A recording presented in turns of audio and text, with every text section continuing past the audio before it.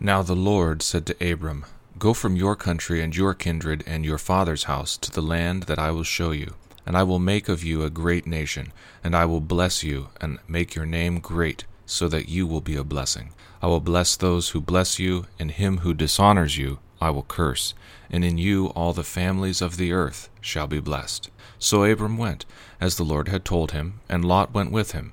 Abram was 75 years old when he departed from Haran. And Abram took Sarai his wife, and Lot his brother's son, and all their possessions that they had gathered, and the people that they had acquired in Haran, and they set out to go to the land of Canaan. When they came to the land of Canaan, Abram passed through the land to the place at Shechem, to the oak of Moreh. At that time the Canaanites were in the land. Then the Lord appeared to Abram and said, To your offspring I will give this land. So he built there an altar to the Lord who had appeared to him. From there he moved to the hill country on the east of Bethel and pitched his tent, with Bethel on the west and Ai on the east. And there he built an altar to the Lord, and called upon the name of the Lord. And Abram journeyed on, still going toward the Negeb. Now there was a famine in the land. So Abram went down to Egypt to sojourn there, for the famine was severe in the land.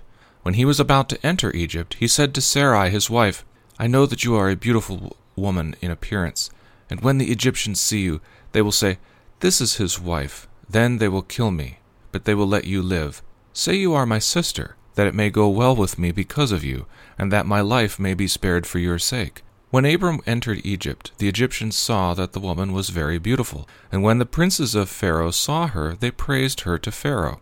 And the woman was taken into Pharaoh's house, and for her sake he dealt well with Abram.